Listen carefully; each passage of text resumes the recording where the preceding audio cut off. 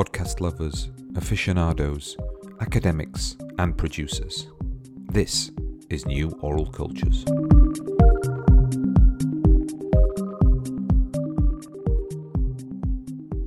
Welcome to New Oral Cultures. It's Dario here, back in the hot seat again after last week's fantastic episode, so superbly chaired by Laurie Beckstead, and her discussion with Dan Meisner about podcast branding. And anyone who's interested in that area, I think, really needs to listen to that episode, because it really went a long way beyond the narrow idea of branded podcasting in terms of branding for selling.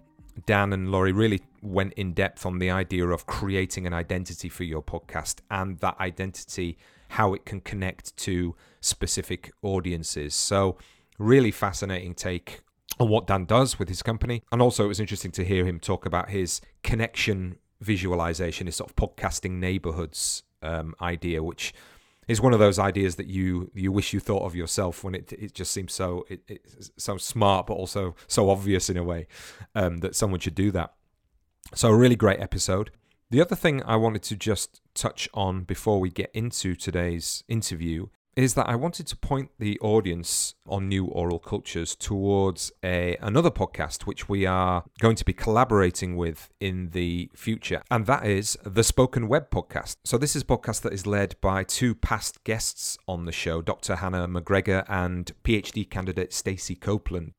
And the Spoken Web podcast explores unique archival audio, assisted by spoken web affiliates, universities and communities across Canada and beyond. Episodes are snapshots of literary history, contemporary responses to it, and the cultures of sound hidden in the audio archive.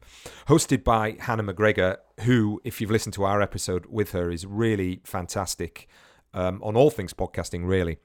She hosts the show, but then each episode is produced with a different member of the Spoken Web network, bringing in new voices, perspectives, and sounds to the podcast every month.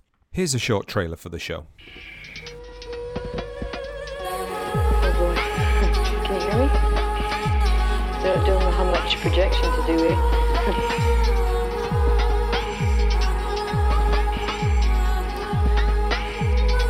What does literature sound like? Those possibilities of utterance that is more than parochial. What stories will we hear if we listen to the archive? Place the needle in the proper groove and then just let the record speak for itself. This is the Spoken Web podcast, stories about how literature sounds. I'm Hannah McGregor, and every month I'll be bringing you stories from across Canada that take us into the archives of our literary history. Mostly I like to sort of go back over the years and trace the different things. I hope you'll join us at spokenweb.ca or wherever you get your podcasts. So you can find links on our show notes, and please check out the Spoken Web podcast. Now, before we get into the main interview, I wanted to regale you with one of those stories that many of you, I think, will recognize out there.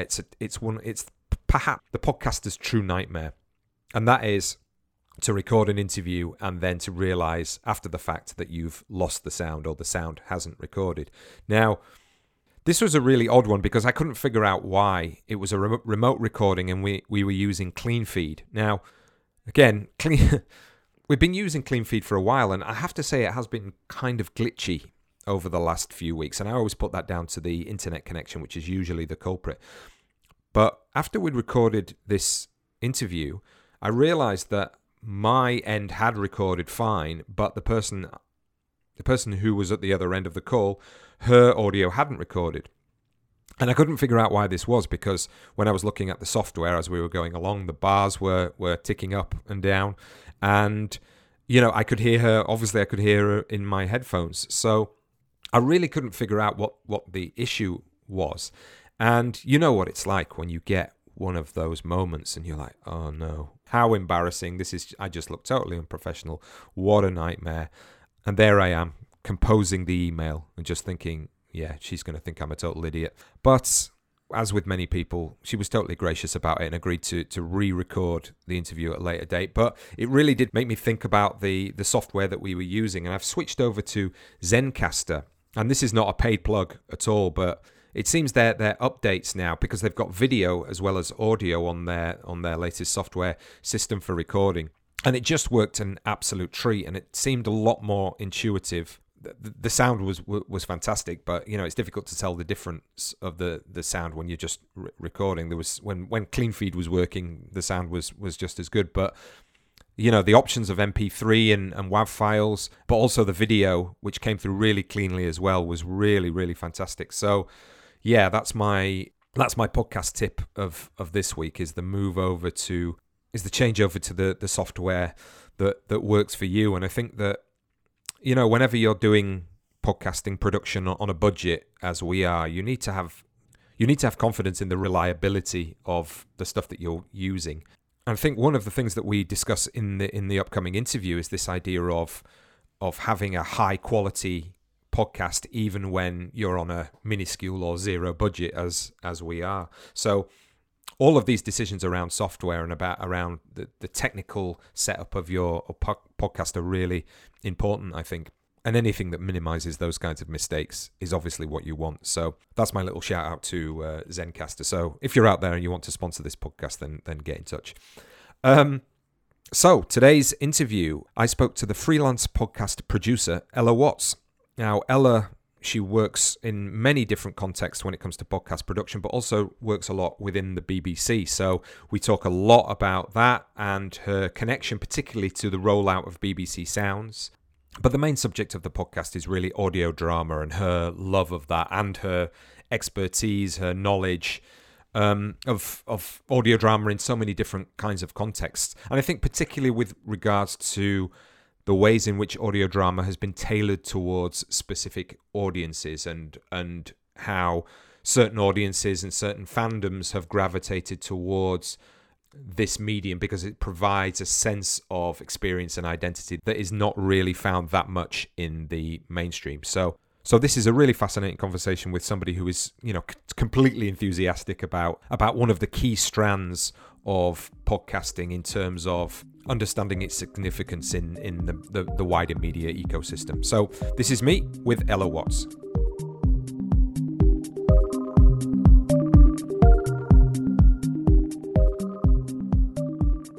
I'm delighted to be joined by Ella Watts, who is a radio and podcast producer for the BBC and freelance, and who has a particular expertise in audio fiction, which I'm really looking forward to talking with her about today. So Ella, thanks so much for coming on New Oral Cultures. Thank you very much for having me. I'm quite excited to be here. I'm a little bit of a sort of podcast geek, and I started listening to New Oral Cultures after the second episode came out. So I've been long time fan, and I'm really excited to be on the show. Oh, that's great. Always nice to hear, especially when you've got a small audience like we have. I don't mind admitting that, but having somebody who does listen on is always great. And obviously you work kind of freelance capacity, but also in the BBC. So you have a very clear sense of how the audio industry as a whole has reacted, say, to the pandemic in the last year. And I've asked everybody who's come on how they've been dealing with it. And some have talked about work and others have talked about how they felt about it personally. So how have you dealt with the last year in and out of the audio industry? Interesting. So I think I kind of have three broad strands to my answer on this. First of all, I work for BBC Studios in their audio team, which was formerly their radio comedy team, which was formerly the light entertainment department. And for anyone not familiar with us, we basically make about 3/4 of the broadcast radio comedy in Britain. And that means that we make a lot of weekly topical satire panel shows, which going from recording them live in a radio theatre to trying to do whatever we could remotely was a little bit of a jump. And with that history of the light entertainment, BBC Studios Audio, I think, as a production team is over half a century old. So whilst there are other newer companies that are maybe more familiar with typically working remotely, for us it was this massive kind of change of figuring out how we're going to make it work, and also figuring out how to make it work for the talent, because I think because again of the legacy of the company, comedians who work with us kind of expect a certain experience. They expect to be on a stage in front of a big crowd with a theatre and lots of feedback and kind of like all of that stuff, which suddenly we couldn't do. And instead we're going like, we're posting them microphones and asking them to figure out Zoom and stuff. So I guess like, and I was kind of lucky in that I mostly dodged that bullet because I don't work on the topical shows, but a lot of my colleagues really had to work really hard. They also had a little bit of the Archers problem where because some of those shows are such like things like the News Quiz and the One Show are such kind of establishment shows, they have massive audiences who like if there's even a minute drop in quality would be complaining. And so, you know, trying to not just translate it into a show that sounds good remotely, but also a show that sounds as good remotely as one recorded in the live radio theatre in a way that audiences couldn't tell. That was one hell of a challenge. But as you say, I do have a background in independent podcasting, and a lot of the drama I've done has been recorded remotely. So for me personally, not too big. The biggest problem was trying to make it sound like the radio shows had before. Otherwise, though, I think the second one was, I think a lot of people like me who work in entertainment, especially, like I'm not a journalist, had big crises of conscience of being like, is comedy doing anything for the world? We're not essential workers. How much are we actually adding to this debate? And I think that was kind of a big moment. And then obviously with things like the George Floyd protests and all the stuff of like Trump inciting terrorists and, you know, various kind of problems and America nearly sort of falling into civil war. The apocalypse, basically. You know, made me think a lot last year about what I felt like I was doing and really question the ethics of what I do and the motivation and the reason that I work with people and the reason that I make certain programs or try to make certain programs. And I think it really focused me a lot more on kind of some broad ideologies and thoughts about like exactly why I think that comedy or fiction can be important and what stories I think need to be told and who I think needs to be telling them. So it was at first existentially horrifying, but then sort of helpful in clarifying exactly what I wanted to be doing. And then finally, just I have the immense privilege of being able to work from home. So since last March, I've spoken to 12 people for more than 2 minutes in person. Wow. Yeah. Which has driven me a little bit insane, but I am very grateful to the fact that I have a job and I have a salary and I've been able to work from home in the way that a lot of people haven't. So yeah, that's mostly just been a bit Twilight Zone-y.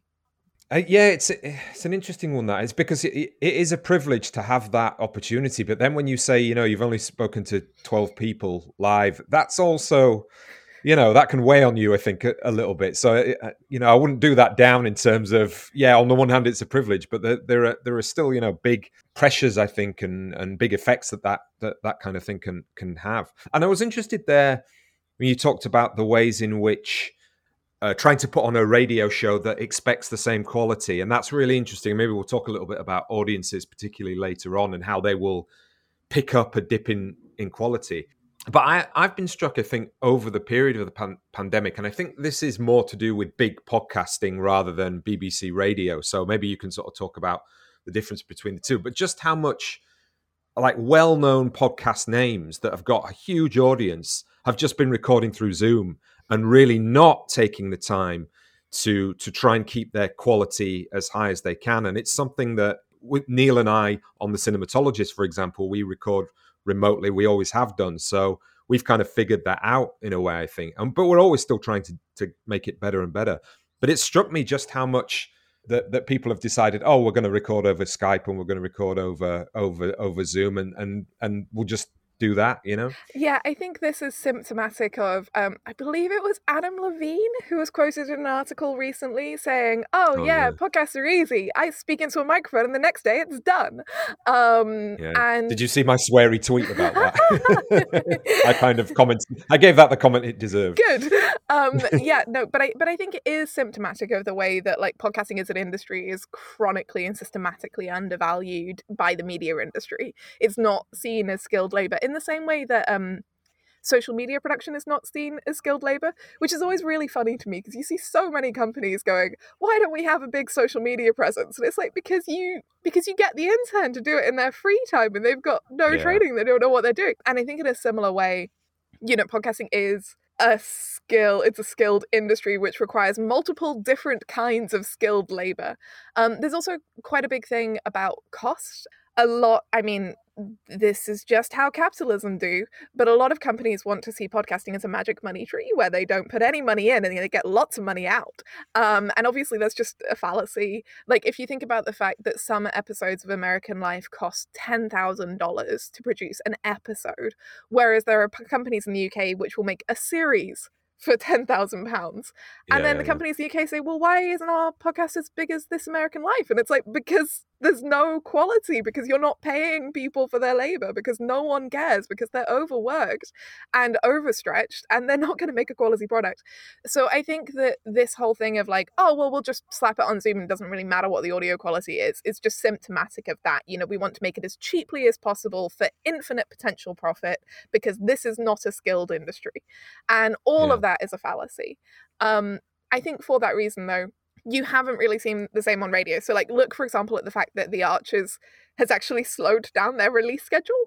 But it is because the people who work on The Archers understand that radio drama is a skill. Like, they understand that this is something that requires multiple different parts. And obviously with The Archers, they're also facing that whole precedent quality thing. And, you know, the listeners of The Archers are very close listeners.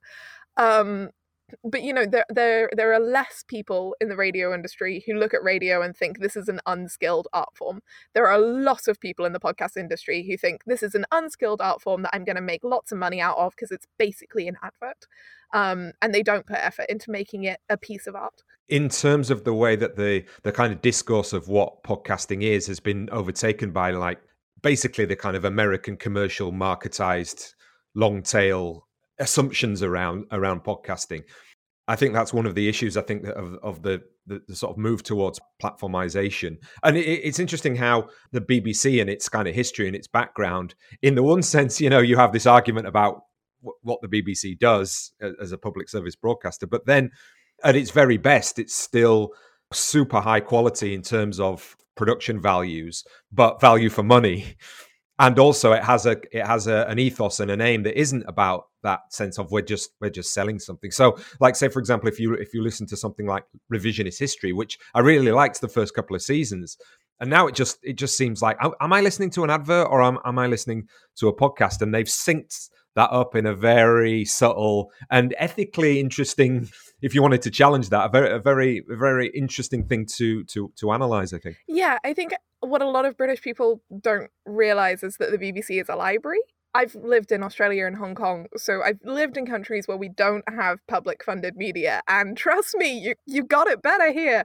And yeah, I think that people don't realize that, you know, the fact that the BBC is theoretically neither controlled by a desire for profit nor by state interest in it. I say theoretically because obviously at any time the kind of ruling party could get rid of the BBC, so the BBC is a little beholden to whoever's the ruling party, but in principle it is removed from both state and commerce. And I think that means that it makes shows for the sake of making shows for the British public. So you get shows like NB, which was produced by Audley Adlington a couple of years ago, which is all about being non-binary. And it's a show presented by two non-binary people, one of whom is going to come out to their dad. Or you get Have You Heard George's Podcast, which is about being Black and British and working class and dealing with race issues in the UK.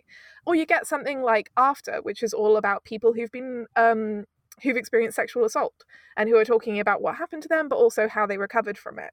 And like, you just, you know, you can't see, I don't know, HBO making a respectful sort of podcast about recovering from sexual assault. I don't think. And I think that a lot of people don't realize, the service that the BBC provides. That's not to say the BBC isn't flawed. It is obviously flawed, but also it's great to complain about it until it's gone.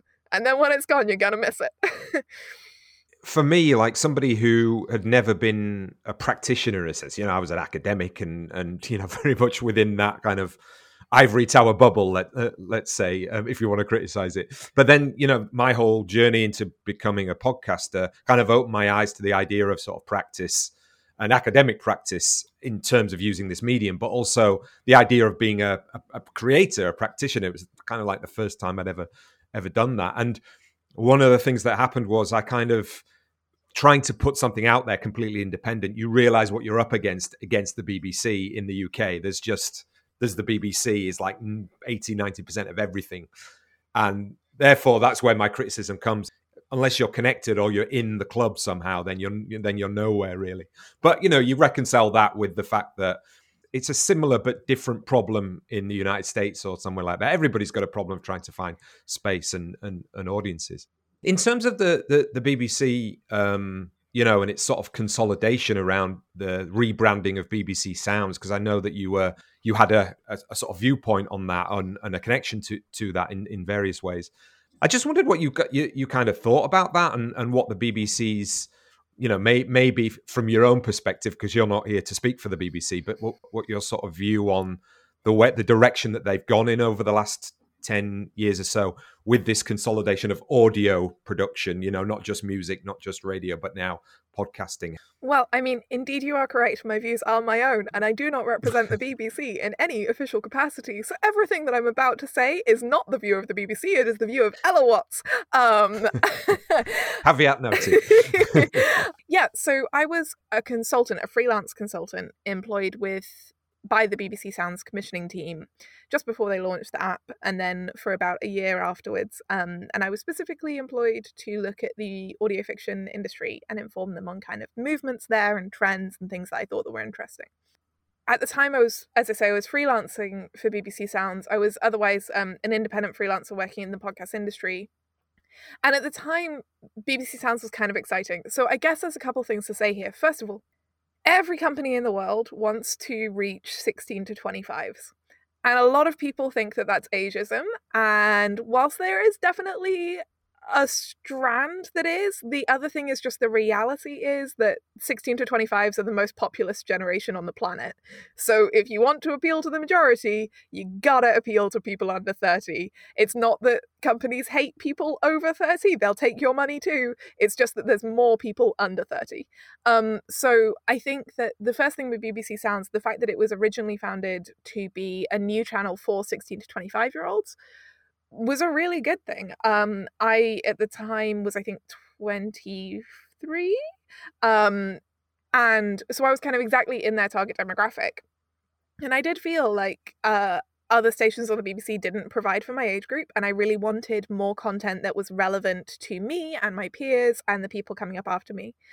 So in that way, it was exciting. The other way it was exciting was that in theory, the BBC operates in a way that employs creative people from around the country to make content for like various different stations. And in theory, those people come from a diverse range of backgrounds. Again, how much this happens in practice, we can debate, but that's the principle. And so with that in mind, I know a lot of independent podcasters, my peers at the time, were excited about BBC Sounds because it was an employment opportunity. It was like, oh, we can start pitching podcasts. We can start getting money to make podcasts, which just wasn't really realistic up until that point, especially not for fiction, which is much less commercially viable than kind of talking heads. And in some ways that came through. So there was Murmurs, which BBC Sounds commissioned, which I was a consultant on. And the whole point of Murmurs was that it was an anthology fiction podcast. And the idea of having an anthology was so that we could employ writers who hadn't been employed before to write for the BBC, people who had written independent podcasts who we thought deserved a bigger platform. However, Murmurs ended up kind of not getting a lot of support. But yeah, so I think in some ways that kind of promise of BBC Sounds providing employment opportunities to independent podcasters fell through.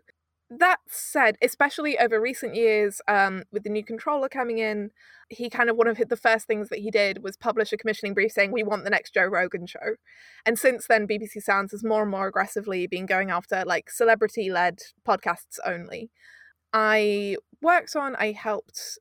consulted with a commissioning brief that BBC Sounds released for a fiction podcast called The Hope Punk Blockbuster, which was specifically an initiative to employ people from a diverse range of backgrounds to write a story with a diverse range of characters that was like hopeful and sort of countercultural and exciting. And that turned into the podcast called The Cypher. And whilst I think The Cypher does have strengths, and, you know, the protagonist is a woman of colour, the deuteragonist is a man of colour, it was written by a white man in his late 20s from London who's middle class and straight. So, like, in terms of a brief that was specifically to cast diverse talent, writing diverse stories, a white man writing from the point of view of a refugee is not exactly what I would characterise as that. So I think in some ways the Sounds promise kind of fell through a bit. That said, on the other hand, you obviously have to look at it from the perspective of the BBC. They're still trying to sort of drag in enough young people onto the Sounds app to make sure that they continue to be relevant. They obviously have their problem, which is that their audience is literally dying off because kind of older people are dying and young people are not coming on board. And they do need that to keep existing. And for all of its many, many sins, I want the BBC to keep existing. So I want BBC Sounds to succeed because I think that the service that it can provide with shows like NB, with shows about queer identity or people of colour or like class issues, which aren't motivated by a desire for commercial profit, are really important. And stuff like Jacob Hawley's On Drugs, talking about whether or not we need to legalise drugs. Like, I think that those conversations are important, and I can't see where else they can fit in the commercial market in Britain right now. So if it takes, like, you know, exclusively employing celebrities for a couple of years for BBC Sounds to succeed, fine. But what I want to see is BBC Sounds coming back to that idea of, like, employing new talent, employing exciting new talent, bringing up new creatives, providing avenues for creative people in Britain to develop their careers, which is what the BBC has traditionally done in other avenues. It's always kind of on the one sense, you know, you've got to understand what the context of any media and its development and where it is, and what I mean by that is where a media is in relationship to the institutions that kind of define it or control it. You know, whether that's directly or not. But like, say, for example, with podcasting, it does seem that now we're moving more into the era where its structure is very much mimicking what has happened with other media. Like, say, for example, film, where it's big celebrity-driven content that then allows, on the coattails, tucked away in places, some interesting stuff to happen, which, you know, on the surface, you can kind of say that's sad. And maybe it's sad more for podcasting because the way that podcasting developed, and it was a sort of, you know, cult, weird little niche area that where all the interesting stuff was happening. And now it's kind of not that, or it's becoming much more two-tiered, and it's going to be much more difficult. I mean, we'll get off the BBC in a second, but do you think that the avenues then now in the future for a completely grassroots title to suddenly make a name, those avenues are more difficult? Absolutely. And I think that that's kind of the shame, right? Like, I am a podcast producer. I work for a TV and audio production company that makes really big TV shows like Doctor Who and Good Omens. So I am surrounded by the media industry all the time. And a thing that can feel a little bit suffocating is just the weight of the media oligarchies that exist. Like, they really are. It's just an aristocracy. Like, I was talking to a commissioner. So I had two conversations with commissioners in the last 6 months. One of them told me that they would not employ anyone. They would not pay anyone to make a podcast unless they already had 1 million social media followers. So basically, if you're rich, you get paid. But if you're not rich, you don't get paid. It's influencer culture, isn't it? Yeah. That's the thing. It's a very similar type of mentality, I think. That exactly. And then I spoke to another commissioner who said that a person who has, I won't name, but like who's written a very successful TV show and now presents a very successful podcast, who has over 250,000 followers, a bit too small for 2021, probably won't employ. And I think that, yeah, from the perspective of being like, my generation was the first generation to have the rise in university fees. So from being from a generation that's in £50,000 of debt, has been through 2 recessions and a global pandemic, and then getting, and you know, our housing prospects are worse than ever, our debt is higher than ever, etc. and so forth. The fact that media companies are doubling down on, we're only going to employ people who are already rich, we're only going to employ people who are already famous, that, from the perspective of also being a medieval historian, that's literally just an aristocracy. That's literally just, we will only speak to these families, you know, and we will make sure that the poor stay poor, and we will make sure that people without prospects stay without prospects, and we will throttle them and crush them and wipe them out of the market. And that is, disheartening and frustrating, not least because of the sort of absolute suffocation of creativity that results. Like, I don't think that makes better media. I think that if you look at, like, for example, Disney, Like with their latest film, it's absolute trash. They've made a dragon look like Elsa. Like, and it's like, this is not contributing to art. This is not progressing human civilization. This is doing nothing for our culture. It's just repeating the same over and over again. And I am increasingly finding it just boring and cowardly. So I don't think it's a good thing. I think it's a predictable thing, but I don't think it's a good thing. Yeah, I haven't seen that film and I'll be avoiding it. Thanks. Thanks for the tip. No, I think that these are difficult times. And I think, I mean, it sounds grandiose, but my sort of listening politics now is much more, targeted in terms of I want to listen to independent stuff. I don't want to listen to stuff that's been set up by a celebrity and is just an interview. It's like I'm not going to listen to Louis Theroux's podcast. I'm sorry, but the ear time I've got is small enough as it is, and it's going to go to independently produced stuff for sure. And it's I don't want to be sort of pretentious about it, but I think that when you work in that independent sector as I do, and you want to give those the ear time to shows that need it really in that sense, and I think that's where the interesting stuff is still for me. In talking to you previously and today, I'm almost kind of totally envious of your encyclopedic knowledge of actual podcasts and radio shows. It's pretty impressive, really. And I just wondered, going back, were you always into audio? Were you always into radio as a kid? And that sort of drove you into studying it at university? Yeah, so fun fact, I am 27 years old and I have moved house 33 times. I have lived on average in a house for 2 years. I have lived in both hemispheres on 3 continents. And I grew up all across the UK, in the north, in the south. I lived in Australia, I lived in Hong Kong. And the one constant of most of my childhood was BBC Radio 2. Whether or not, if I was living in, on the coast of Victoria, BBC Radio 2, Terry Wogan in the mornings. And my mum, she must have downloaded it or something, because it was always in the mornings. Like, it never changed time, which I now realise is quite strange. But at the time, it was just like, oh, obviously, it's BBC Radio 2. It's first thing in the morning. We're having breakfast. It's Terry Wogan. And, then later on, it's kind of turned into Simon Mayo, listened to Ken Bruce a lot. My dad was obsessed with Popmaster, which I ended up answering the phones for a bit of work experience, which was fun. So I would say that for me, that idea of radio as the constant companion was paramount in my childhood. Don't know if you've ever tried being a baby bisexual girl with ADHD and depression trying to make friends every 2 years. It's not easy. I was not the most popular girl. I haven't tried that, but I believe you. And so I was quite a lonely kid, and I was quite disconnected from my culture a lot of the time. So in Australia, we didn't obviously have the money to go back to the UK. So for 3 years, I just didn't go back. And I was 7, 8, 9, 10. And, the only thing that I had connecting me to this idea of home and to my family was BBC Radio 2.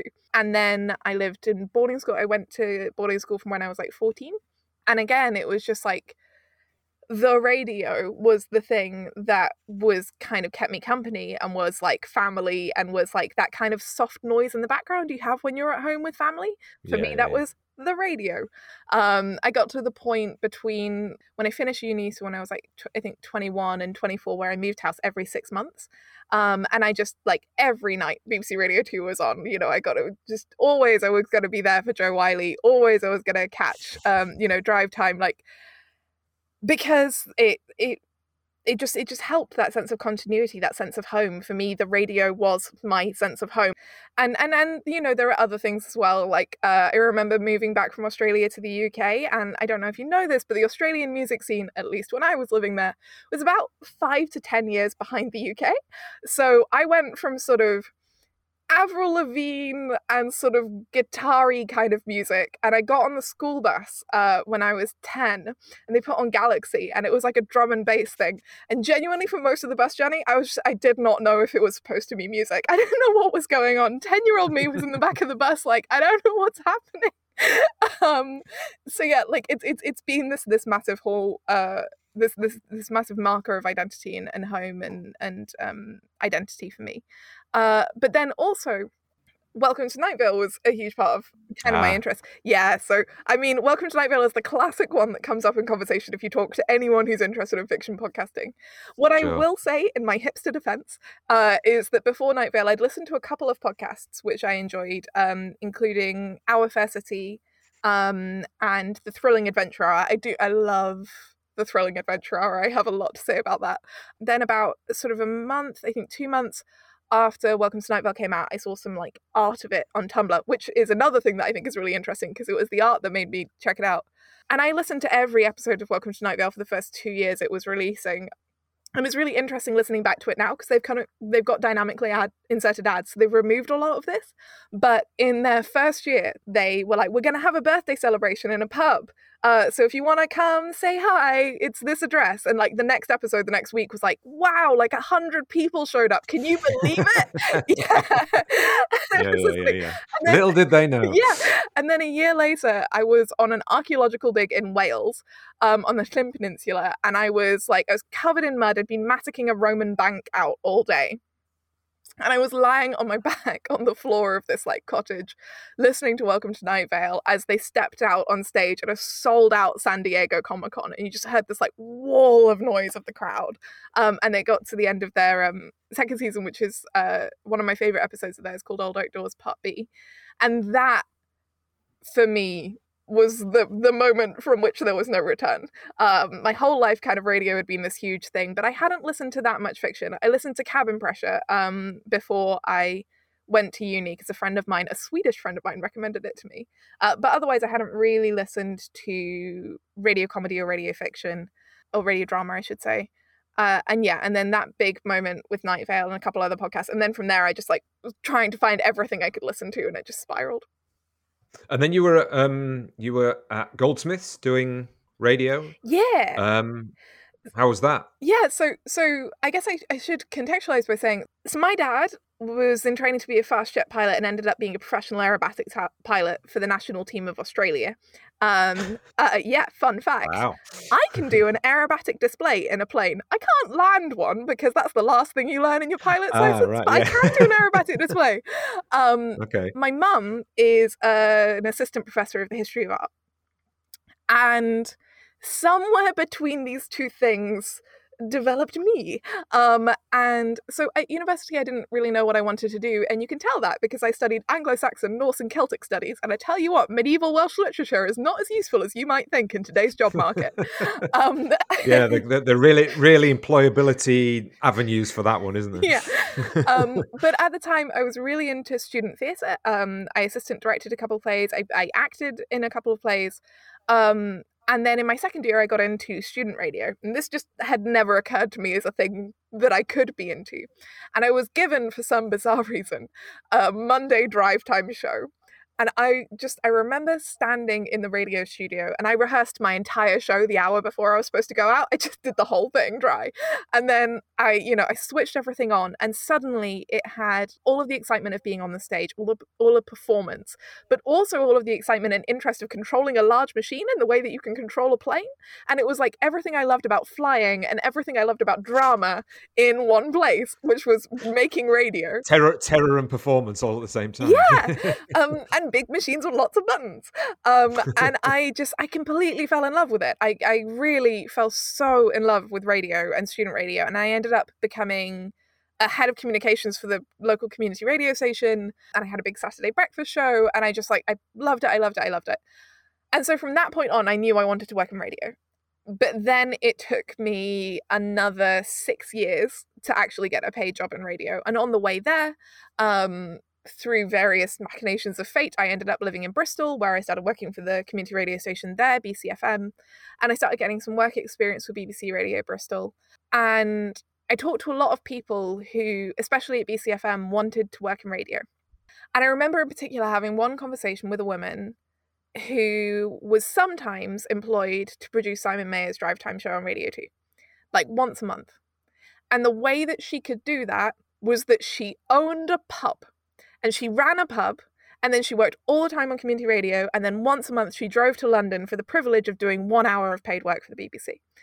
And I thought, okay, I can't work professionally in radio by going the community radio route. That doesn't work anymore, because this woman has been doing it for 20 years and she's got 1 hour on Simon Mayer, and she was good at her job. She's not a bad producer, but it's not the way in anymore. And so I was like, all right, fine. What is the way in? So I spoke to a few people at the BBC, at the community radio stations. And what I ended up figuring out was that I needed a BJTC accreditation if I needed a job. I needed either a driver's license or a BJTC accreditation, and I don't have a driver's license, so BJTC was the way to go. And obviously I didn't have that in my undergraduate degree, and an undergraduate degree would be £30,000, whereas a master's would be £10,000. So I looked at master's degree in the UK that were BJTC accredited, and I applied to a few, and I ended up choosing Goldsmiths because Goldsmiths is only radio, and because I'm just really genuinely not interested in TV. So many people are like, oh, are you using this as a stepping stone to TV? And it's like, no, I actually like radio. Like, that's what I want to do. But at the time, just before I got to Goldsmiths, I'd done some work experience on the Jeremy Vine show, which I think a lot of my peers in the industry now find quite weird, because I really wanted to work in talk radio. I wanted to work in live talk radio, because for me, that idea of radio as companion and radio as community has just been paramount to my understanding of the medium. So for me, talk radio is the most illustrative, powerful example of that, is talking directly to people about their lives that are happening right now. So I went to Goldsmiths to do this degree. And then during that degree, and during a lot of big, long philosophical conversations with amazing people, and my incredible classmates, many of whom have gone on to do wonderful things, among all these kind of debates about the nature of radio as an art form, and kind of why it is and what it is, and how it changes and how it has changed, I started to realize actually what I like more than talk radio is radio drama and fiction. And I specifically realized this because I was increasingly frustrated that none of my classmates had ever listened to a fiction podcast. They'd mostly listened to a lot of podcasts. They'd never heard of audio fiction. And so over the course of my degree, I ended up... I feel so bad for my tutors. I ended up volunteering to deliver a presentation on fiction podcasts. Because, again, the most likable kid in the schoolyard. Yeah, you got lots of nods going, okay, yeah, that's fine, yeah. But I delivered this 15-minute PowerPoint being like, this is what's happening in fiction podcasting, guys. You should find it interesting. And I did my dissertation on it. And then, interestingly, off the back of that, about 2 months after I graduated, I was in a pub, and I'd just seen the play Translations by Brian Friel, which was on at the National Theatre. And if you've not heard of it, it's one of my favourite plays. It's a wonderful play about Irish identity and about translating how the English translated the place names in Ireland into English, but transparently was a land grab and a way to tax them more and just generally cause havoc and destroy Irish culture. Anyway. Just been to see that play, was in a pub at a UK Audio Network meetup. And the UK Audio Network is the #1 biggest central place for all audio professionals in the British Isles to find work and exchange advice and so on. So I was at this meetup. I was sitting next to this man, he's Irish. And I'm like, have you ever heard of the play Translations by Brian Friel? Because it was electric in my brain. And he was like, oh, no, I haven't. I was like, I need to tell you about this play. And for about an hour and a half, I just talked to him about this play, which I think is wonderful. And at the end of it, he was like, okay, so this is the UK Audio Network meetup. Do you know anything about podcasts? And I was like, well, let me tell you about audio fiction. And it turned out that this person was Jason Phipps. And once I'd kind of monologued for long enough, he looked at me and he said, so you did this presentation at uni? And I said, yes, I did. At this point, I was still proud of it. The shame had not yet sunk in about the self-awareness hadn't registered. I was like, yes, I did. And he was like, okay, could I pay you to do that for us at BBC Sounds? Would you give us that presentation? And I was like, yeah, I'm unemployed. I'll take money. That's that moment where you go, let me think about it. I've thought about it. I'll do it. Yeah. Exactly. And I had a couple of meetings with him and 2 other commissioners on the team, Eli Sessions and Rachel Simpson, who is now the creative lead at Spotify and is an amazing woman.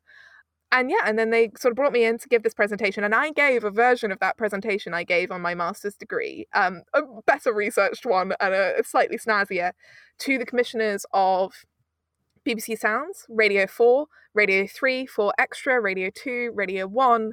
Wow. Yeah. You two weren't laughing now, that's for sure. And I Before I actually hit my graduation ceremony, I was consulting for BBC Sounds, and I was talking to all of the commissioners for radio drama and radio at the BBC about fiction podcasts. And that's kind of how that happened. And it was really fun and exciting and a bit of a whirlwind. But there you go. So you've come to the moment now on this podcast, because this is the exact podcast that you need to be on to indulge yourself in the joy and beauty that is audio fiction podcasting. We've been going for 45 minutes already, so I think we need to get to that point now. So how to start this conversation? I'm somebody who doesn't really listen to audio fiction podcasts. I'm going to confess that to you right away. So what is it about them that I'm missing out on if I don't listen to them? And what is it about them that you think is a really important aspect of both the renaissance of audio storytelling, within a podcasting context, but then also is really important to consider as why podcasting has become the thing that it has over the last 10, 15 years? Oh, big question. Big question. Okay. So I'm going to start with the easier one and go on to the hard one. Why should you care about fiction podcasting? What are you missing? So the first thing that I always say about fiction podcasting is you don't like fiction podcasts. It's not that you don't like fiction podcasts, it's that you don't like the ones you've heard. In the same way that it's not that you don't like television, it's that you don't like Married at First Sight. And that doesn't mean that you're not going to like Luther. In the way that you've watched Doctor Who, but that doesn't mean that you're not going to like, I don't know, Life on Mars. And so I think, first of all, it's a medium, not a genre. And there are so many different kinds of fiction podcasts. And a lot of the time when I meet people and they say, I never listen to audio fiction, I say, okay, tell me what you like. Tell me a book that you like. Tell me a TV show that you like. Tell me a video game that you like. And I will recommend you a fiction podcast. There are ones that are completely grounded in real life. There are ones that are massive science fiction. There are terrifying horrors and romantic fantasies. I really just need what you like in another medium, and I'll be able to recommend you a fiction podcast. But more widely, what is valuable or precious or intriguing or engaging about fiction podcasting, for me, comes down to two really big things. First of all, the fourth wall does not exist. This is kind of my argument number one, and it's related to radio, obviously, in the history of radio, right? So we have this idea that radio is the voice of God in inverted commas, and radio is the voice of God because historically, especially in the 20th century, it's being played in public places. So you're not constantly looking at it and paying attention to where it's coming from. It's a voice coming from nowhere, giving you information. And that means that you, I think less critically about it. I mean, in a quite tragic and horrifying note, radio has most often been used to effectively incite genocide, which is why controls on it are much sharper in terms of legislation than they are around TV or print media. Because when you're in a supermarket or on a bus, you're not constantly looking at a newspaper or a TV screen and applying all of your own personal judgments to the person or text or presentation in front of you. Instead, you're just accepting this is just a voice that's coming into your head and you're not thinking that critically about it. The other reason that radio is the voice of God is because God made us in his image. I mean, it's a very Christian comparison, but the idea is that people are always surprised when they see the face of their favorite radio presenter, right? Because they're like, what? But he's way better looking than that. He can't possibly look like that, because we always imagine the voices we hear on the radio to either be someone just like us or someone that we would really like, because there's nothing else to inform us. People think that they can distinguish class or race or whatever from voices, but actually most of the time they can't. They're often wrong. And so the voice on the radio is, someone like you or someone who you would really like. How does this apply to audio fiction? When you're reading a book, you're constantly holding and physically interacting with the pages. When you're watching TV, you're constantly engaging with a screen which has a frame. When you're in a theatre, you are in front of a stage. But when you're listening to radio, when it's in your earbuds or when it's just behind you in the kitchen, there's not something to constantly remind you that this isn't real. Which means if you're in your kitchen washing up dishes and someone suddenly opens and slams the door, it makes you jump. If you're in a shopping market or a shopping centre and you've got earbuds in and suddenly you hear a gunshot, it makes you jump. Because for 1 second, you can't tell whether or not that's real. And for me, this is like stepping through the wardrobe in Narnia. You've got 1 foot in the world of fiction, and the effect that that has on the way that you're able to empathize with characters, the way that you're able to relate to them is incredibly powerful. So one of my favorite examples of this is there's a podcast called The Bright Sessions, which is about a woman who gives therapy to people with supernatural abilities, but their supernatural abilities are not agreeing with their various mental illnesses. So you've got a woman who has anxiety, but every time she has a panic attack, she time travels. Or you've got a teenage boy who has empathy and is working through the fact that he might not be as straight as he thinks, but also he can feel everyone's feelings at the same time. And also he's going through puberty, and also everyone around him is going through puberty. So there's just a lot going on for him right now. Throughout this series, the therapist, Dr. Bright, is impassive. Really cool, detached. She's a therapist. And then there's a moment towards, I think it's the end of season 2, where the only difference in her delivery is that you hear her breathing change. And I mean, for everyone who hates radio drama, not like heavy breathing, but her breathing kind of hitches. And it's like, it's the one thing that tells you that she's not as calm as she usually is. But it's incredibly powerful. And I remember talking to one of my teachers at Goldsmiths, Richard Shannon, about this. And he said, well, of course, the reason that you feel like that is because the only way that you would hear that is if you were standing right next to her. You don't hear it when you're reading a book. You don't hear it when you're watching TV. You don't hear it when you're watching a play. You would only hear it if you were standing so close to her that you could hear her breathing, and suddenly that hits you. My other favorite example of this is a podcast called Saya, a science fiction series about a sort of post-apocalyptic dystopia where a bunch of the humans who survived are basically slave labor on a space station. But, you know, you're not an astronaut. You don't know how to work on a space station. So you have a microchip put into your brain, and you're receiving instructions from your microchip through your earbuds, which are telling you what to do, where to walk, what to put on, etc. and so forth. And over the course of the series, you learn that Saya is not a nice robot. And there's a moment where Saya kind of reveals to you that some of the scientists on the space station have been working on a device that removes the human desire for violence, completely removes it. And they've been developing it because they want to put it on the Earth to remove human desire for violence, to prevent another apocalypse happening again. And for some reason, Saya has made you steal this, but you've gone through a lot of horrible things to do it. You've stolen it, you've got it in your hand, and you're in this kind of lab, and you've got it in your hand. And you can hear a SWAT team coming down the corridor, and Saya's like, you know, they're going to be there in 30 seconds. And then Saya goes, okay, so you got a big red button in front of you, right? And like, okay, so you could save this, get it back to Earth, remove all human violence, prevent any wars, create world peace. But you could press it right now. I mean, this is the only experimental compound. There is no copy because we stole it. But like, you could press it right now, and then the SWAT team, they wouldn't kill you. So like, I mean, moral quandary. And you have a moment of complete silence. And that's my favorite thing in radio fiction, where you have these moments of silence in which you, the listener, because the whole show is written in the second person, the whole show is talking to you. You, the listener, you've got this device in your hand and you're going, would I press it? Because, you know, like, and every possible, like, kind of reason for why you might or might not press it comes through, and the SWAT team comes through the door. And they shout at you to, like, put the device down. And all you hear as the listener is the plastic clicking of a button. And then nothing happens. And then you hear it again. And then more and more frantically, as you realize, you know, this whole thing has been set up by Saya, but it's such a powerful moment because of that 1 foot in surreality thing. And the final element of that is, again, to come back to this voice of God. So all of that's about the fourth wall. All of that's about the voice of God coming from everywhere. But the other thing is identity. You don't have a chance to other people in the way that you do visually when you listen to radio fiction. When you read a book, you still get some descriptors. And the other thing about, actually, to go back into the 1 foot in surreality thing, when you read a book, you're imagining a world. It's the closest you get to audio fiction. But in audio fiction, you've got complete control of the world. Everything is as fantastical as you could imagine. Everything is as frightening as you could imagine. The romantic interest is as attractive as you could imagine.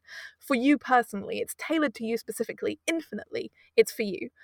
But it exists outside of you. They make sounds outside of you. They breathe outside of you. That fantastical thing makes a sound that you can't define, but you interpret through the prism of your mind, which doesn't happen in books. But the other thing is, yeah, you don't have descriptors. So you don't have time to other people. So when Cecil Palmer in Welcome to Night Vale reveals that he is an openly gay Jewish man, you've already been listening to him for 25 minutes. You've already decided that you think he's funny or interesting. And then you find this thing out about him. When you listen to Juno Steele in the Penumbra podcast, I mean, that's a complicated sidebar, but the character is a black man who's half blind. But you are not introduced to that. You think about him as a person. I don't think at any point really they introduce that except in some of the show art. And so you have a lot of time to just relate to him as a person. If there's a character in a wheelchair, if there's a character who has any kind of physical or visible impairment, you don't notice that first about them. What you notice first about them is their emotional state. What you notice first about them is that they also like Buffy. What you notice first about them is that you think they're funny.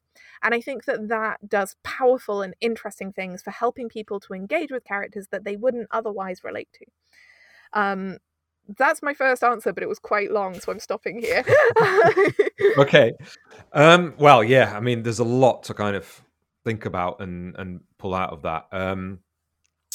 I guess, I mean, just to start off with, it's interesting you sort of talk about the idea of what a listener is doing when they're actually listening and they're not looking at a screen at the same time, or they're not reading a book. And I think that it definitely ties into this idea of the active process of imagining as an actual positive, interesting state of mind or state of being to be in. Whereas we live in we have probably really from the 50s when the TV and was in the home for the first time, and now look at the amount of screens we've got in our environments. The fact that not having a screen is not considered a lack, whereas I think it's still assumed in most implicitly that if you're not looking at a screen, then you're having to do something. There's something missing in this sort of media engagement that you're involved with. But in a sense, sort of writing about film podcasts recently, it and looking at the kind of research and the literature around that sense of active imagining and what you can do with that, and how that allows you in and out of your cognitive headspace into an outside material space at the same time. Like you're saying, you sometimes you get the difference between the two worlds, really. The sound gives you a bridge between them is really fascinating.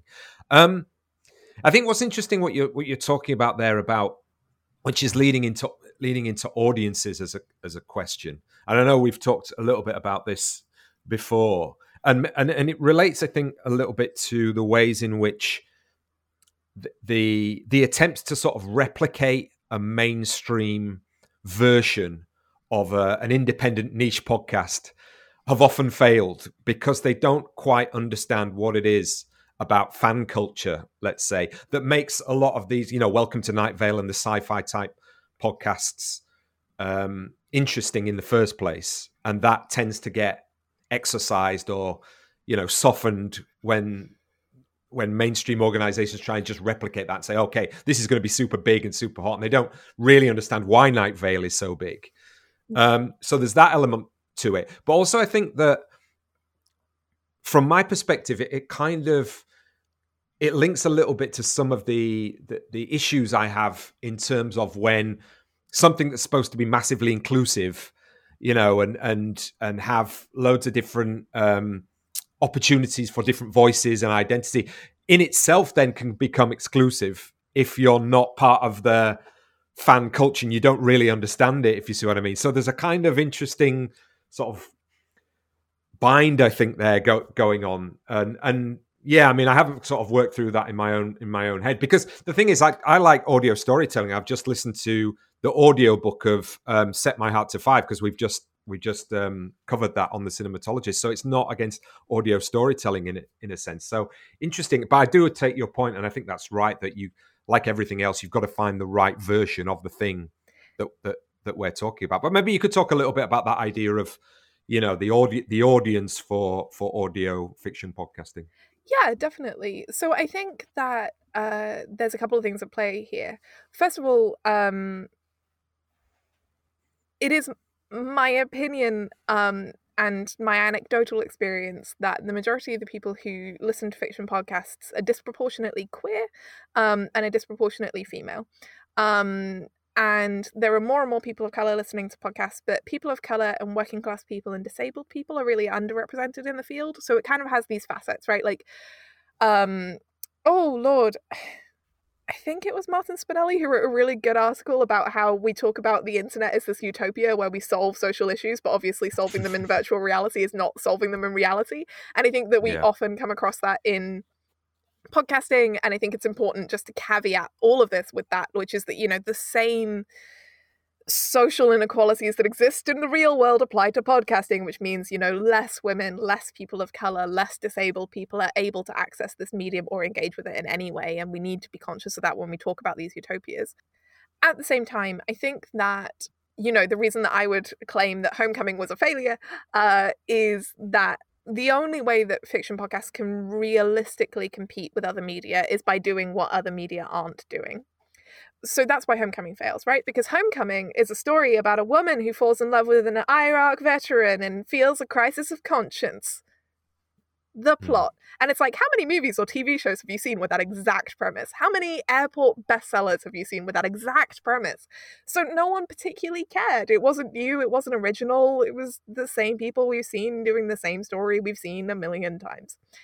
Whereas Welcome to Night Vale is a searing satire and indictment of alt-right conspiracy theorists written by a Jewish man. And it's like, hey, you know what? I wonder why that was popular just before Trump's election. I wonder why that continued to be popular after Trump's election. I wonder why a city where the sheriff has secret police and they force people to vote, but also the mayor has never not been a black woman and the main character is played by an openly HIV positive man. I wonder why that appeals. And I think that, like, a really, really big thing here is that the audience of fiction podcasts are an audience who feel like they are underserved elsewhere. And I think that that kind of ties into this disenfranchisement of perhaps people from other audiences who feel like they're not served by fiction podcasting. And it's kind of true that you're not, but that's because you're served everywhere else. So, you know, like, for example, I know a lot of kind of older white straight men and women who are really big fans of radio drama, who are like, well, I just don't feel like fiction podcasts appeal to me. And it's like, well, yeah, because most media is made to appeal to older white, middle-class, straight men and women. And so fiction podcasts, a lot of the time, aren't doing that, aren't trying to reach that audience. I think a really interesting and crucial thing to bring in here is Paul Bay is a Korean-American podcaster and now screenwriter who's currently working on a couple of TV shows, but he made a very successful fiction podcast called The Black Tapes. And he said recently in an interview to Nick Qua on the 7 A Pod podcast that the reason that he got into fiction podcasting was because he was sick of being treated like crap, basically, just because he was Asian American, because he was Korean American. He was sick of being dismissed, and he wanted to take control of the narrative. And that's very similar to what Lauren Shippen, who made the Bright Sessions and founded Atypical Artists, says. Like, she wanted to take control of the narrative. So these people are making podcasts for themselves and their communities. And sometimes that feels like it's not appealing to me. So, for example, there's a thriving scene of Black audio drama. But a lot of it is very much deliberately made by a Black casting crew about a Black story, and it's not for white audiences. And so sometimes white audiences feel alienated, and they're like, well, I just don't feel like it's accessible to me. And it's like, well, yeah, but maybe it's not supposed to be. But this says a lot about audiences generally, though, doesn't it? That now there's never been a homogenous audience, but now, you know, podcasting is one of maybe the medium that is actually said, okay, well, we're actually not trying to go for everyone. We're literally not. So this is for this type of audience, and that's totally fine. But I think that the assumption is, isn't it, in mainstream media, that you can still replicate that mass audience, that mass media, where it really isn't, you know? Yeah, and then I think then on the flip side, you have something like the queer aspect of fiction podcasting. I think is really important. And I think what's especially important about the queer aspects of fiction podcasting that a lot of people don't sort of clock, it's sort of similar to the way that misogyny is an endemic in media, where people are like, oh, we can't have something with all women because no one will watch it. And it's like, literally more than half the planet are women. Like, if you want to go for the majority, make it all women. But similarly, people are queer regardless of their racial or ethnic background, regardless of their national identity, regardless of their gender identity, regardless of their class background or disability. So one of the few themes that can kind of cross into that massive audience are queer themes, because you can be gay and working class, and you can be gay and in a wheelchair, and you can be gay and black, and you can be gay and from Sri Lanka, but it's difficult to find something else that ties all of those people together in that way, and in such a powerful, emotional and personal way. And I think that's the reason that you get such massive sensations as like the Magnus Archives. The Magnus Archives is a horror podcast. It's the most successful fiction podcast that's come out of the UK. It gets, or at least in its heyday, it was getting 250,000 downloads an episode, 1 million downloads a month. And bearing in mind, this is a fiction podcast company that had no money. Like, they recorded the first season, no money at all. They're getting more than 1 million downloads a month. And that's because the main character of the Magnus Archives is bi-romantic and asexual, which means that he is interested in people of all genders romantically, but he is asexual. And by far and away, the most common reason that I've seen people say they listen to the Magnus Archives, and it's a wonderfully written horror show, it's a really good story, but absolutely the most common reason that people listen to the Magnus Archives is, I've never seen an asexual character in any other media ever. That's the reason. And I think that that's interesting. And I think this thing about like how we make things that appeal to more people, like under 25s, I think something like over 70% of them now identify as some flavor of queer. And you look at stuff like It's a Sin, but you also look at stuff like Schitt's Creek, and you look at Sex Education, and you look at Derry Girls, and all of these things are quite different. They are all like largely have comedic elements in it, so that's another big thing. They all also have queer characters. And you're like, okay, well, why is this working so well? And it's like, maybe it's just because people want to see more of themselves. Maybe it's because people are thinking about these things a lot more than they ever have in history, and they want to see that reflected to them in their media. And I think that's often missed. And I think that element of fan culture is often, I sort of jokingly refer to, actually in that presentation I mentioned, I would jokingly refer to the freaks and geeks of the world. And I say this as a queer, nerdy person who goes to Comic-Con. But sort of geek culture, marginalized culture, hipster culture, independent culture has often coexisted with marginalized communities. Trans people, queer people feel like they are able to experience different gender identities and stuff by cosplaying as a character of a different gender. That's definitely not the same, guys. You also get like various people of color who really find a way to relate to characters and like their power fantasies, and like also like ways to resolve like trauma and things in a way that isn't as directly sort of aggressive and violent as a lot of mainstream media is, that really taps into generational trauma and uses that as a stick to beat them with, instead of, I think I've seen this month a lot of people of color in America, and especially Black people, talking about how what they want is stories that are happy. They don't want another story about slavery. They don't want another story about Martin Luther King, because why is all Black media about slavery? It's just more violence to use against Black people.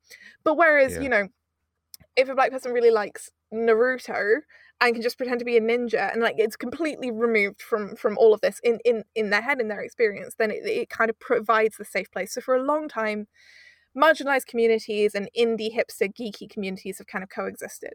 And yeah, when you blow that up, you get a problem. So you get this kind of sanitization in inverted commas process, which happens with, for example, the company Q Code, where they remove all the queer characters, they swap female protagonists for men, they steal the plots of existing indie fiction shows, and then they slap a celebrity on it, sell it to a TV or film production company.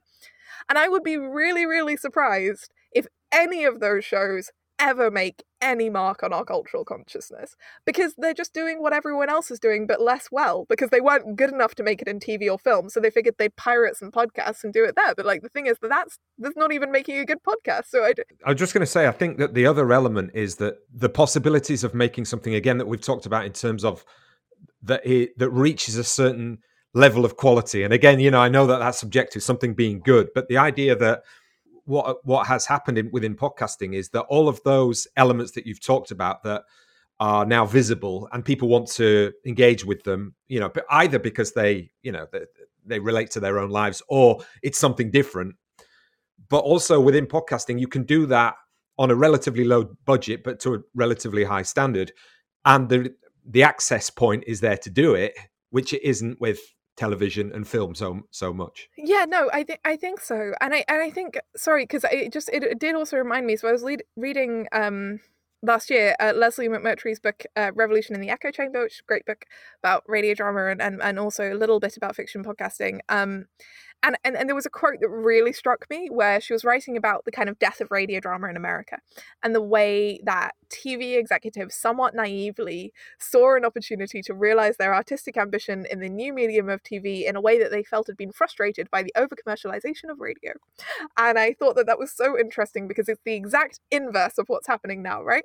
People are coming to podcasting to realize their artistic ambition because they feel like it's been frustrated by the over-commercialization of television, because the over-commercialization of radio in America meant that advertisers were demanding you couldn't reference sex, you couldn't have guns, you couldn't have death, you couldn't have swearing, you couldn't have etc. And it got to the point where every soap opera on American radio was the exact same plot because the writers were so throttled by commercial interest that they couldn't write a drama anymore. And so, it goes over to TV. And obviously there's lots of other factors, but that is one of them, and I find it interesting. And so now I feel like you've got it the other way round, right? Like with TV shows, you've got and the reason I think that something like Netflix does so well is because they started employing people who weren't employed everywhere else 1,000 times already. And they started employing new screenwriters and new actors and production companies. Because what was happening on the kind of broadcast networks was that everything was so controlled by what adverts were put on it and what would sell to that theoretical audience that it had become homogenized, and we were seeing the same program again and again and again. And so you go to other mediums, you go to stuff like podcasting, like again, a kind of somewhat flippant, slightly disrespectful joke that I make about BBC Radio 4 drama is that Radio 4 drama is on a schedule and it's so neatly plotted and controlled and timed that I can decide when I go to the bathroom because I know nothing important is going to happen in the plot at this point, and I know that I need to pay attention at these minutes. Whereas with a podcast, partly because of the amateurism in the media, partly because of the amateurism in the industry, you never know when the big plot thing is going to happen. Could happen in the first 30 seconds, could happen 7 minutes in, could happen 45 minutes in. And so it demands a higher level of engagement. And like you said, that active imagination and that sort of creative collaboration, there's almost a process of making in listening to podcasts. And I think that's part of why so many fiction podcast listeners become producers, is because they spend their whole time listening to shows, imagining their worlds. And then they're like, well, I'm already basically doing it. I could just do the whole thing. Great. Ella, thanks so much for taking so much time. I really appreciate it. And I feel like already I'm kind of, daunted by the show notes here, trying to remember, go through and write down all the names of these podcasts that you've mentioned. But maybe you could just finally give us maybe one or two more audio fiction podcasts that people should be listening to. Absolutely. Okay. Gosh. So I've got two that I really love that came out in the last year, and for me they were. Oh no! Can I do three? It's just three. Go for it. Yes. Yeah, well, okay. There's no rules on podcasting. Yes. Okay. Three. Three shows in the last year that came out that I just really blew my mind. Number one, In Strange Woods. Took 3 years to make, is from Atypical Artists, the production company founded by Lauren Shippen, is made by Jeff Lupino Esposito, Brett Ryback, and Matt Sav. And this is a fictional true crime documentary series about a boy who lives in a town near a massive forest in the US, and basically on his prom night, he gets really drunk, he goes out, he dies of exposure. And his sister becomes determined to learn how to backwards survival, because she thinks that if he had just known, then he wouldn't have died. And so she and a bunch of other kids get the kind of local sort of outcast loner who lives in the woods and sort of lives off grid to teach them woodland survival. And they say at the end of the summer they're going to do what they call oh gosh, I've forgotten the name, but they're going to do a big test where they're going to deliberately get themselves lost and try and find their way home to prove that they could survive what her brother couldn't. The twist to this is it's also a fully orchestrated musical. It is my favorite thing in the world. It's ridiculous. It's poignant. It's a story about community and family and grief and loss and healing and identity. It stars Patrick Page from Hadestown. It stars one of the main characters from The Prom, that movie that just came out. It's got a lot of really big Broadway stars in it. And for me, it's fascinating because it takes the fact that NPR and East Coast style podcasting, and if you like that kind of documentary storytelling, it takes all of those narrative cues, which they took from radio drama, and put them back into radio drama in the way that a lot of podcasts have done by trying to simulate NPR and make it sound real. Only they're not trying to simulate NPR and make it sound real because they're also a musical, which is the furthest extent that you can push your suspension of disbelief. It's genuinely sensational. When I listened to the first episode, the hairs on the backs of my arms stood on end. I have listened to over 350 audio dramas. I do not say that lightly. It's stunning. It's only 5 episodes long. Listen to In Strange Woods. Sounds meta on meta on meta, that. It's just, it's so good. It also includes such fantastic lines as "he had his phone in his hand as if God was on hold. That is the mark of a man who cannot be saved," which is just, it's poetry. It's just wonderful. But then second show that I recommend is called Midst, as in the midst of something, MIDST.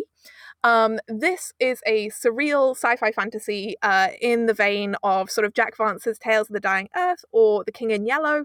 It is about a sort of post-apocalyptic sort of frontier town which exists in a very weird reality, and the various characters in it. Now, there's a couple of things that I love about Midst. One of them is that in Midst, there is a Christian church parallel, which has literally economized your... economized guilt, economized virtue. So you are constantly in debt to your own sins and you have to try and work it off with virtue. But here's the kicker: the exchange rate changes every day. And it is the most brilliant, searing satire of kind of the way that the Western world, especially America and Britain, exist as pseudo-Christian countries, which do kind of, economize valor and economize guilt and put weight on the individual. And I think if you're interested just from a media perspective and a storytelling perspective and a social perspective, it's very, very good. So listen to Midst. And then finally, and this was just my favorite because it's just a fun time. Imagine if Jurassic Park was set 40,000 leagues under the sea. This is Primordial Deep. It's written by Jordan Cobb. It is about a bunch of researchers who go into a deep sea research station to start investigating weird prehistoric marine mammals that are coming out of a strange part of the ocean that they know nothing about. And they're there to study them. They're there to learn about them. But of course, predictably, things go wrong. And the reason I'm recommending this is that Jordan Cobb's writing is just unparalleled. She is such a gift and I really just recommend everything she does. But also the sound design in Primordial Deep is absurdly cinematic and good. In the second episode, there's a sequence where 2 of the characters have to swim into their water filtration system underneath this massive marine station because a scorpion the size of a horse has gotten trapped inside their water tank. And you hear them like scuba diving through, you've got the radio coming on, you've got the water all around them, you've got a chase with a giant scorpion, you've got the vaults opening. It's just such an exciting and immersive and interesting piece of audio storytelling, and I think it's so much fun, and it really kind of demonstrates what audio can do, which I think people often underestimate. So Primordial Deep, also wonderful. Well, thanks so much for taking so much time and giving us so much insight there, and all these names of podcasts and things to go and listen to. You could keep everyone in the audience entertained for an awful long time with all of that. Thanks so much, Ellen. Thank you.